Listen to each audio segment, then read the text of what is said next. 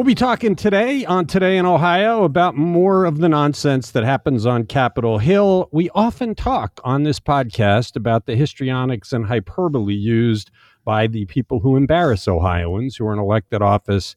And I sent out a text this morning asking people to suggest Ohioans who don't do that, who lead with decorum and propriety. I say Mike DeWine is somebody like that. We're hoping to hear from Ohioans about others they celebrate. Maybe if we start celebrating the people that don't act like nincompoops on Capitol Hill, we'll have less of it. It is Today in Ohio, the news podcast discussion from Cleveland.com and The Plain Dealer. I'm Chris Quinn here with Lisa Garvin, Courtney Astolfi, and Laura Johnston. Courtney, we're going to start with you today. How confusing is it? The abortion amendment on the November ballot is labeled Issue 1. Didn't we vote on Issue 1 already this year? And the decision on this one is the opposite of that one for most people. Aren't they going to be confused?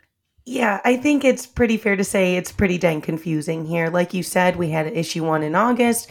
People who are pro-choice largely went no on that. Now we have Issue 1 coming up in November. And if you're pro-choice, you're likely voting yes on that. And same with vice versa if you're pro-life. So, it doesn't help here that we're talking about two back-to-back elections that are only a matter of a handful of weeks apart between August and November. And that's because in Ohio, we start our numbering of ballot issues with number 1 for each new election, no matter when that election happens or how close it is to the previous election. This practice of numbering issues dates back to 1954. And back then it was kind of thought of as a way to stop voter confusion. But now this year's events, Republican lawmakers are saying this is weird and we need to change this so people aren't confused. So there's a group that are putting forth a bill to avoid this whole numbering system. And basically, if this passes, it would mean that all issues just kind of go up indefinitely. So we'd have Issue 1 next year. The next year we'd have Issue 2. 50 years from now, we could be at State Issue 99 or whatever it is. And this is a direct response to what we're seeing this year on the abortion and Constitution amendments. Well, that's kind of stupid, too, because there are issue numbers on some elections where we're already over 100 because of the local issues. Why don't they do it by year? 23-1, 23-2, 23-3. And then the next year you can start over at 1. But if they just keep going, we're going to end up at, 100,000 and more. There are elections where we have more than 100 numbers on ballots across the state because all of the numbers are sequential. So if there's a tax issue in Rocky River, that could be issue 77. Yeah, so, one of the sponsors of this bill, Lebanon Republican Adam Matthews, says that the numbering system isn't, locked in tight. If we do change how we number issues, that could be up for debate and we could see changes there. It's worth noting that other states do have different ways of dealing with this. So there are some options for Ohio if they feel like this is the change that needs to be made. Like in South Dakota, for example, the ballot issues are lettered. So you start with A and go to Z, and then only when you hit Z do you start then again over at A. In California, it's different too. It starts over at the number 1 every decade. So you're not hitting the same numbers anytime close to each other. That doesn't make any more sense to me than what we do. I mean, I just don't get why we don't use the last 2 numbers of the year. That makes it simple, and you wouldn't have these complicated situations. Glad that they're looking at it, but I guess these guys didn't really study mathematics. I would like to point out, though, that this wouldn't be an issue if we didn't have an illegal August election. Right. Yeah. Well, and there was a great line in the story because, as Courtney pointed out, if you favor abortion rights, you voted no in August, you'll vote yes in November. And somebody said, well, we should declare detente, and everybody that had a no sign in their yard in August should trade it with somebody that had a yes sign because they're switching sides and they'd save money on signs. That shows the silliness of our numbering system. We'll have to see if this bill gets legs or if they bring more common sense to it than is there now. You're listening to Today in Ohio. Jim Jordan had another of his moments Wednesday as his committee grilled the Attorney General. Lisa, it's embarrassing every time you see his face on a television screen. He is ridiculous. How did it go down? It was a clown show. I mean, yesterday, the House Judiciary Committee heard testimony from Attorney General Merrick Garland about allegations that the Department of Justice investigations into Donald Trump are politicized and that they're protecting Joe Biden in the probe of his son, Hunter Biden. And Jordan was cranking out the sound bites for Fox, and Republicans were shouting over Garland's testimony. Jordan at one point said, "You wonder why 4 of 5 Americans believe there are 2 standards of justice in our great country." But Garland, who's pretty mild-mannered in most cases, really pushed back yesterday. He says, "Our job is not to take orders from the president, Congress, or anyone else about who or what to investigate." He said, "The rule of law applies to everybody." He says, "I'm not the president's lawyer and I'm not the Congress's prosecutor." He said, "The Department of Justice works for the American people and that Biden did not order the Trump indictments." And to suggestions that Garland was in contempt, I mean, the Democrat from California, Eric Swalwell, really let it fly. He said, "Jordan has failed to respond to the subpoena from the January 6th committee. You know, he was a witness to one of the greatest crimes committed in the USA, refuses to help the country." And he says, "We're getting lectured about contempt. You've got to be kidding me." And he was doing this as Jordan was leaving the chamber. It gets back to what I was saying at the top of the podcast. There's a legitimate reason to talk to Merrick Garland about what's going on. There are people that have questions about, largely raised by people like Jim Jordan and other the nincompoops, but there are people that have questions about this. And if our elected leaders sat with decorum, asked him sensible questions, allowed him to answer, America might learn something and they might have some confidence in their elected leaders to get the job done. But you're right. This is all just to get on Fox, to rally some fringe part of the base to think, wow, look at Jim Jordan. He's sticking it to the man, instead of doing their work, instead of doing their business. We're on the verge of a government shutdown, and this is the circus that America is watching rather than doing it straight. It gets back to what I said. Who are the politicians that we've elected from Northeast Ohio to keep their heads down and do their jobs?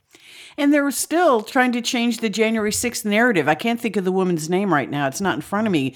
But one of the Congress people, she was like, "Well, you know, January 6th was just grandmas and strollers." It's like, no, yeah, right. Nobody's going to believe that. But that's what they keep cranking out. Yeah, because they're playing to a very tiny portion of the population. They're abusing their positions, using their visibility to rally a base instead of doing what they're sworn to do, which is to serve the American people. Sad day. You're listening to Today in Ohio.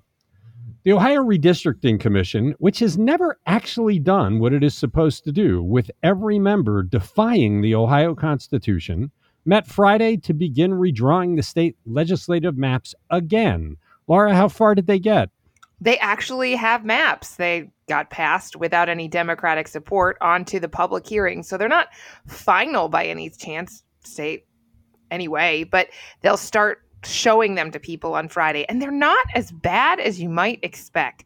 So this set of maps gives the Republicans an advantage in about 63% of Ohio House districts. So 62 of 99, nearly 70% of the Senate districts. That's 23 of 33. So those are still super majorities. And that's according to Senate Majority Floor Leader Rob McCauley. But they currently hold 67 of 99 House seats and 26 of 33 Senate seats. So they say they listened to Democrats for conversations they had, though the Democrats saw these maps for the very first time yesterday afternoon. So there was secret map making going on. Yes, there was secret map making going on. The whole time that they were pretending to squabble over who would lead the commission, they were in a back room somewhere drawing the maps out of the public eye, and now they've foisted them upon us. There will be some hearings so that people can talk about it. What's next? Well, they'll have to have those hearings, and then they'll come back again to discuss that and vote. And remember, if they can pass it without any Democratic support at all, they'll only last for 4 years. If they pass it with Democratic support, they'll last for double that. So they actually they haven't even agreed, I don't think, to rules. They have not agreed to rules. And Frank LaRose says, that's okay. You don't really have to agree to rules. The Constitution doesn't require it. And one of the things the Democrats didn't like is where these public meetings are going to be held. There's going to be one Friday at Deer Creek Lodge and Conference Center south of Columbus, Monday at Punderson Manor and Lodge in Geauga County, and Tuesday at the Ohio Senate Finance Committee room.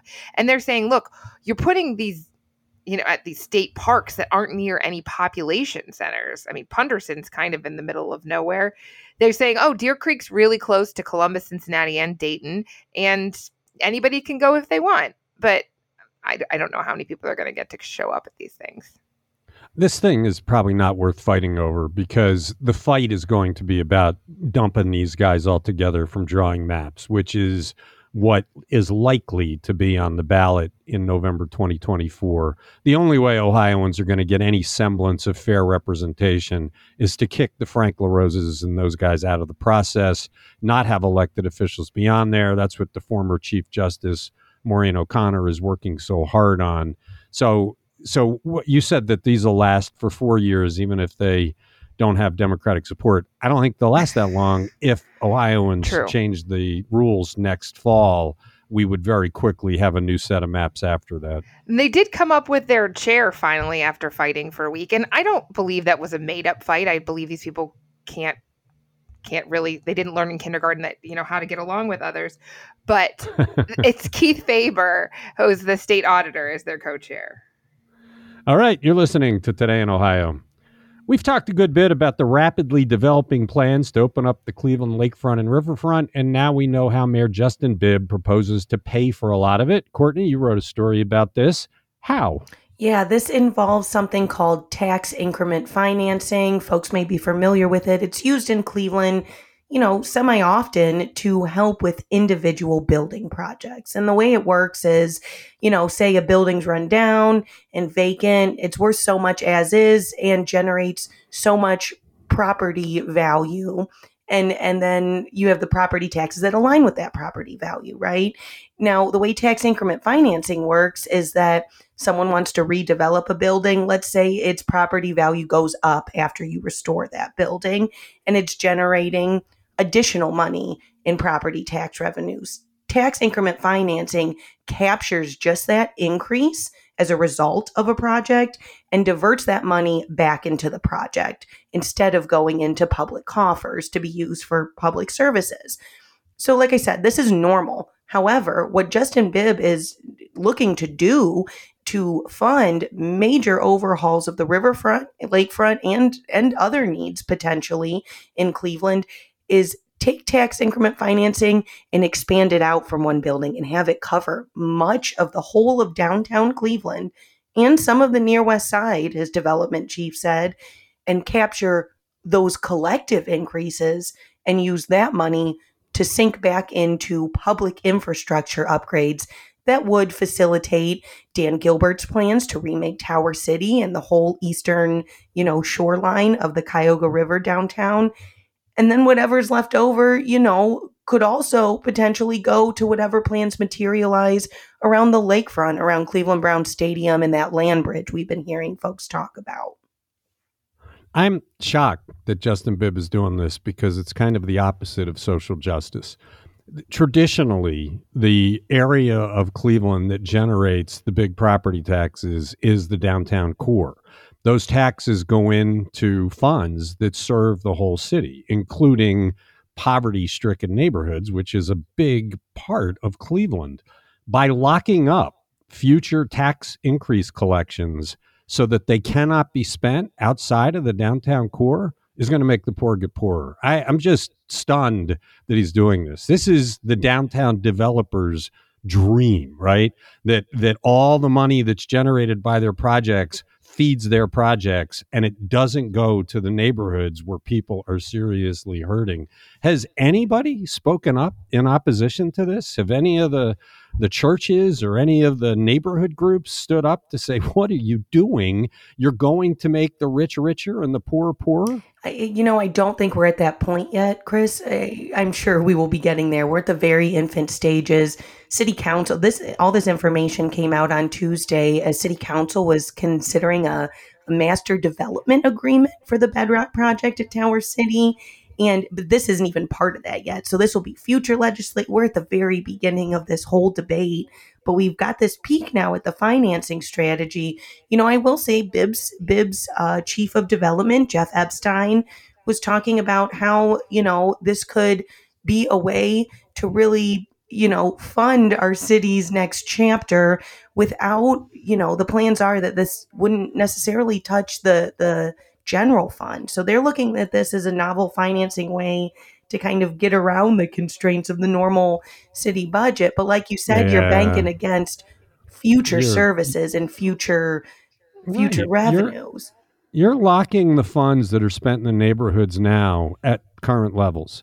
So none of the investment in the downtown in the future will help that. And that's never been the way. It's going to make it harder for the neighborhoods to thrive. I'm just stunned. This seems like it's the kind of thing that a conservative Republican would do to take care of the downtown property owners, the guys that have all the money, and that somebody who ran on the plank Justin Bibb ran on, which is I'm going to represent the neighborhoods and the little guy and the people that are hurting.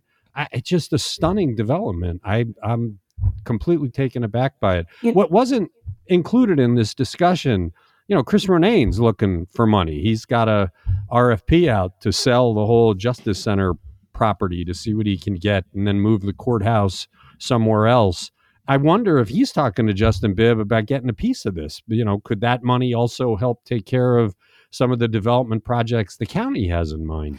We'll have to see where that goes. It's worth noting here that Epstein told us that they'd want to capture some of this money and set it aside specifically for projects in the rest of the city's neighborhoods. They were talking about how a slice of this could be diverted and sent off to maybe fund Bibb's planned Parks and Recreation Center master plan. That effort's ongoing to see the future of recreation in the city. So he's saying some money could be diverted to the neighborhoods here.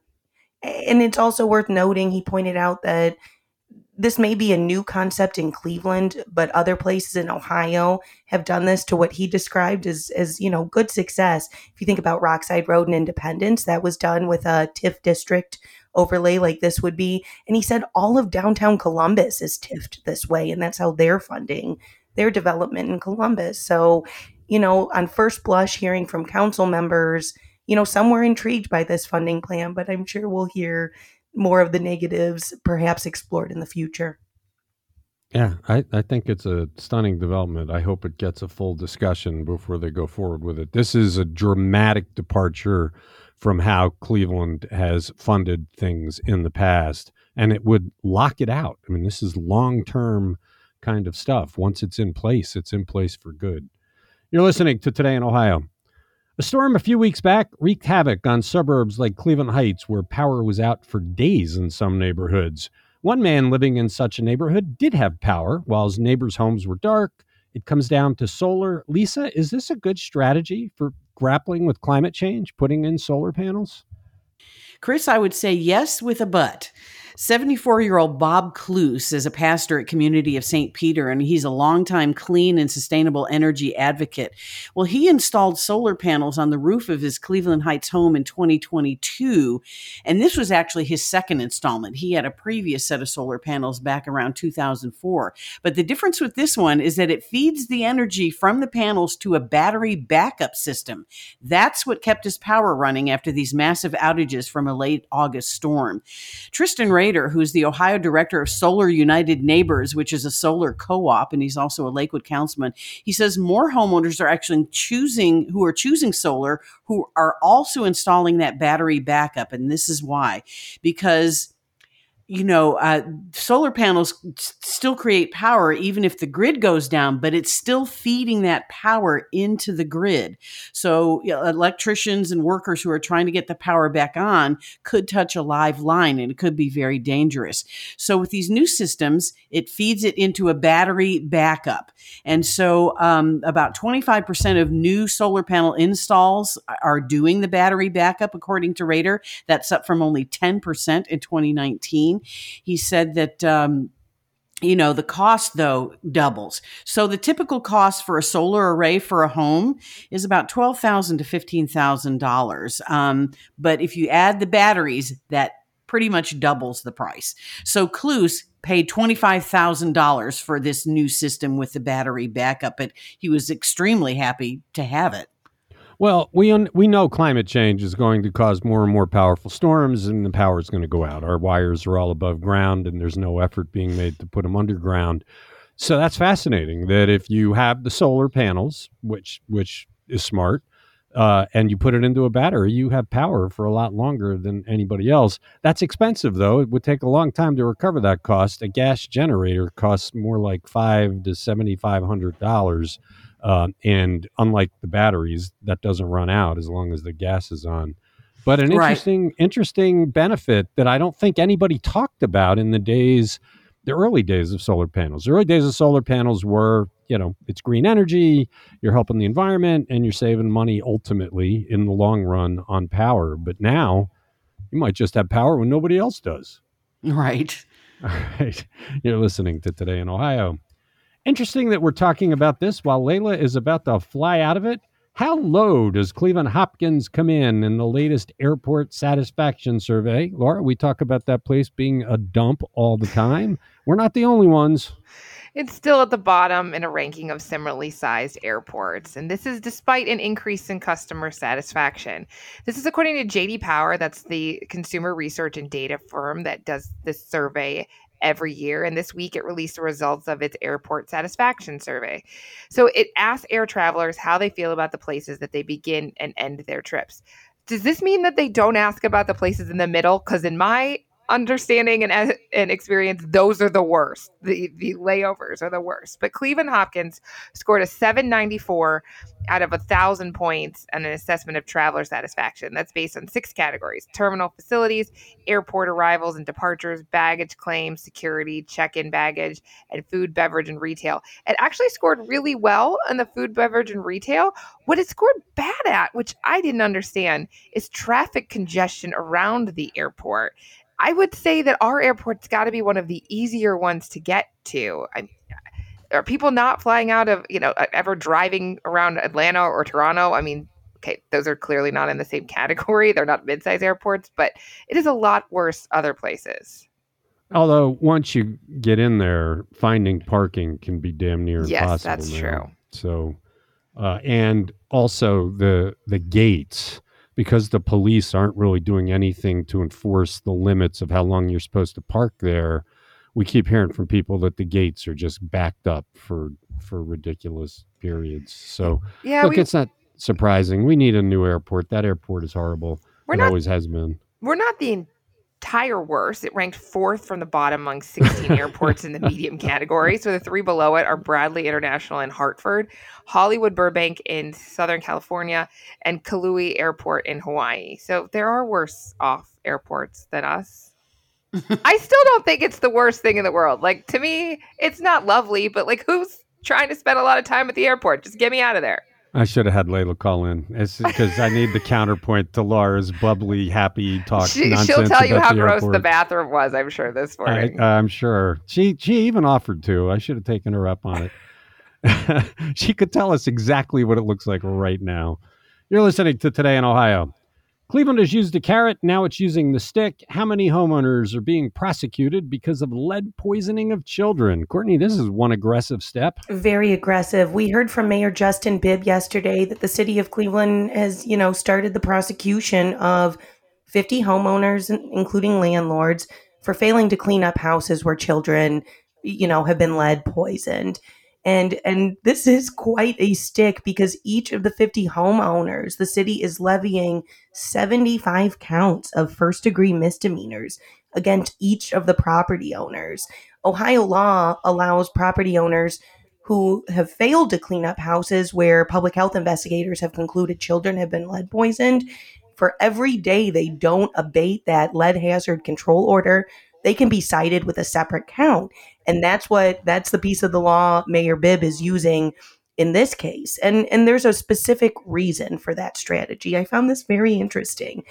What the city doesn't want to do here is just maybe charge a landlord with 1 or 2 counts And then it's cheaper to pay the fine for them if they get convicted and then not put that money into repairs. That's not what the city wants. So the city is just blasting these individuals with charges because they want the cost of making the repairs to protect kids from lead in those homes.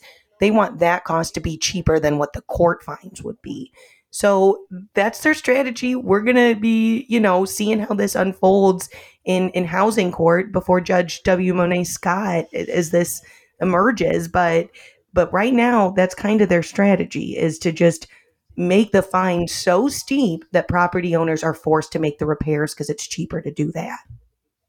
We've had cases in the past where judges have dealt with the housing issues by forcing the owners to live in these pits until they fix them up. And what would happen if you did that? Okay, you're defying the court. You have to live there. I'm sentencing you with an ankle bracelet to living there until you remediate like you're supposed to. How long do you think it would take them to fix it then? Yeah, right.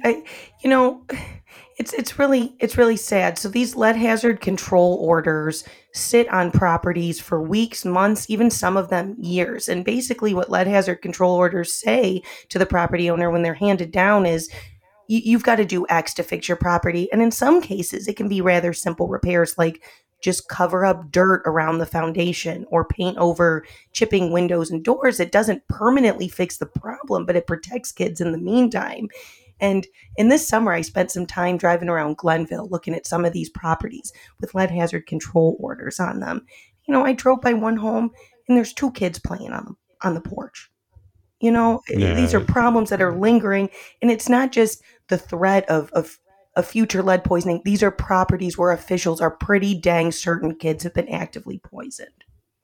Well, and we know because of all the reporting that's been done, once a kid is poisoned, it harms their long-term fate, economically, health-wise, and also education-wise.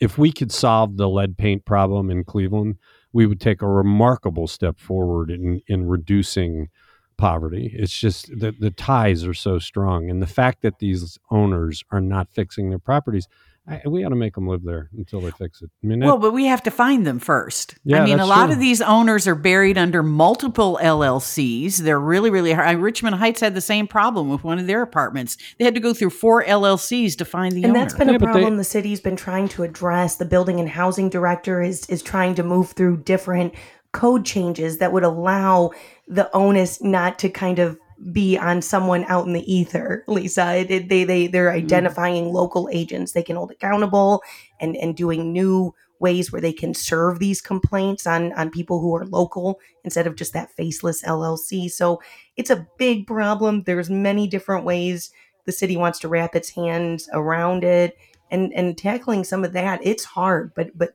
they're trying to get at that. Well, you would think, too, you could pass some sort of law to say, unless we have a human being who's representing this, if we can't do it, we can seize the property. That once we file a notice on this property, if somebody does not stand up to raise their hand and say, I'm responsible for it, they lose the property. I mean, someone has to be accountable.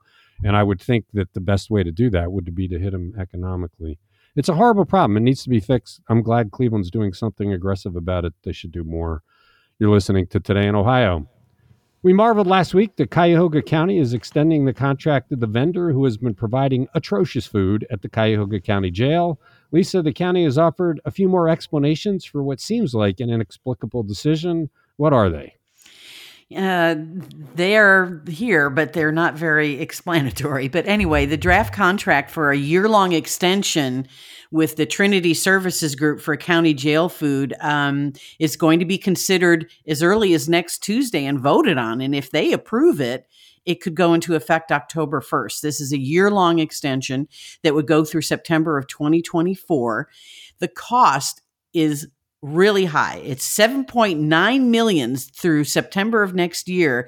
That's 166% more a month than the previous original contract for 3 years for $9.7 million. It was started in 2020. But Trinity says there will be a lot of changes. The biggest one is that inmates will no longer be preparing the food. Trinity employees will be preparing the food. They will also oversee food inventory and cleaning the kitchen. County employees will deliver the food as necessary. They'll take out the trash, unload delivery trucks. And this requires Trinity to provide a daily meal tracking and allow the county to randomly sample the food. They've already done that, and it was thumbs down. And they have to, hold it periodic food service meetings. And then there will be $1,000 fines levied for meals that don't meet contract standards. The idea that taking the inmates out and having the food service workers prepare the food, somehow making the food better, doesn't hold any water until you consider that the huge concentration of prisoners at the jail are accused dangerous felons, and they're not allowed to do the food. So the number of actual inmates that are eligible to work on the food because they can be trusted is so small. They don't have enough. That's why corrections officers get in there. So maybe that's why they serve them gruel, because they don't have the people to actually do the preparations to make it. But in the end, you have to have basic materials. You can't, you're going to serve glop if glop is all you have to work with. And I don't hear in this how they're going to get beyond the glop. Well, and they still claim that their food meets health requirements. But I keep looking at that photo of that glop of jelly and that breakfast bar made of a mix of pancake and cake batter. I mean, there's no fruit, there's no vegetables, there's no eggs, there's no nothing. But they're saying, county spokeswoman Kelly Woodard says, they think it'll improve food quality and improve efficiency to have Trinity employees doing the cooking. But extending the contract, they say, will give Sheriff Harold Pretel more time to review all jail contracts and solicit formal proposals from other vendors. But I would think that Trinity would just be a no from this point. How much time do they need? Look, I'm going to say it again. Why aren't they talking to Brendan Krastowski? This guy has built a village of food service working with ex-felons coming out of prison. So he has a high-end restaurant that is run by people that he has trained who have come out of prison. He's got all sorts of meat shops and also a bunch of side businesses. He's created a whole village over near Shaker Square. And he knows the corrections industry. Why not just talk to him and say, hey, do you have any ideas for us? Because he's an innovative thinker. It sounds like they're going the easy route here, and that's a mistake. And it's going to cost us a bloody fortune. We'll have to see where it goes. I really would like to hear from the sheriff on this. He promised a thorough review. Did he do it? You're listening to Today in Ohio. That's it for a Friday. Laura, you get to save a question for tomorrow. You won't have to prepare for it. We're not going to get to it. Thanks, Laura. Thanks, Lisa. Thanks, Courtney. Thanks, everybody, for listening. We'll be back Friday to wrap up the week.